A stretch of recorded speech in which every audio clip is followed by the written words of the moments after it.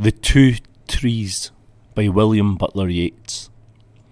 Beloved, gaze in thine own heart. The holy tree is growing there. From joy the holy branches start, and all the trembling flowers they bear. The changing colours of its fruit have dowered the stars with merry light.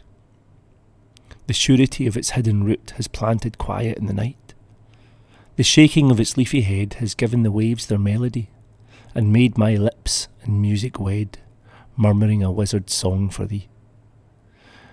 There the loves a circle go, the flaming circle of our days, gyring, spiring to and fro in those great, ignorant, leafy ways, remembering all that shaken hair, and how the winged sandals dart.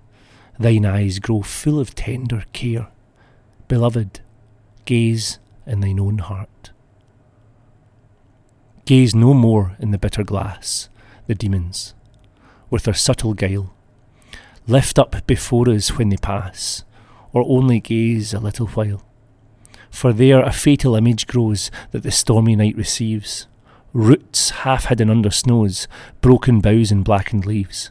For all things turn to barrenness in the dim glass the demons hold, the glass of outer weariness, made when God slept in times of old.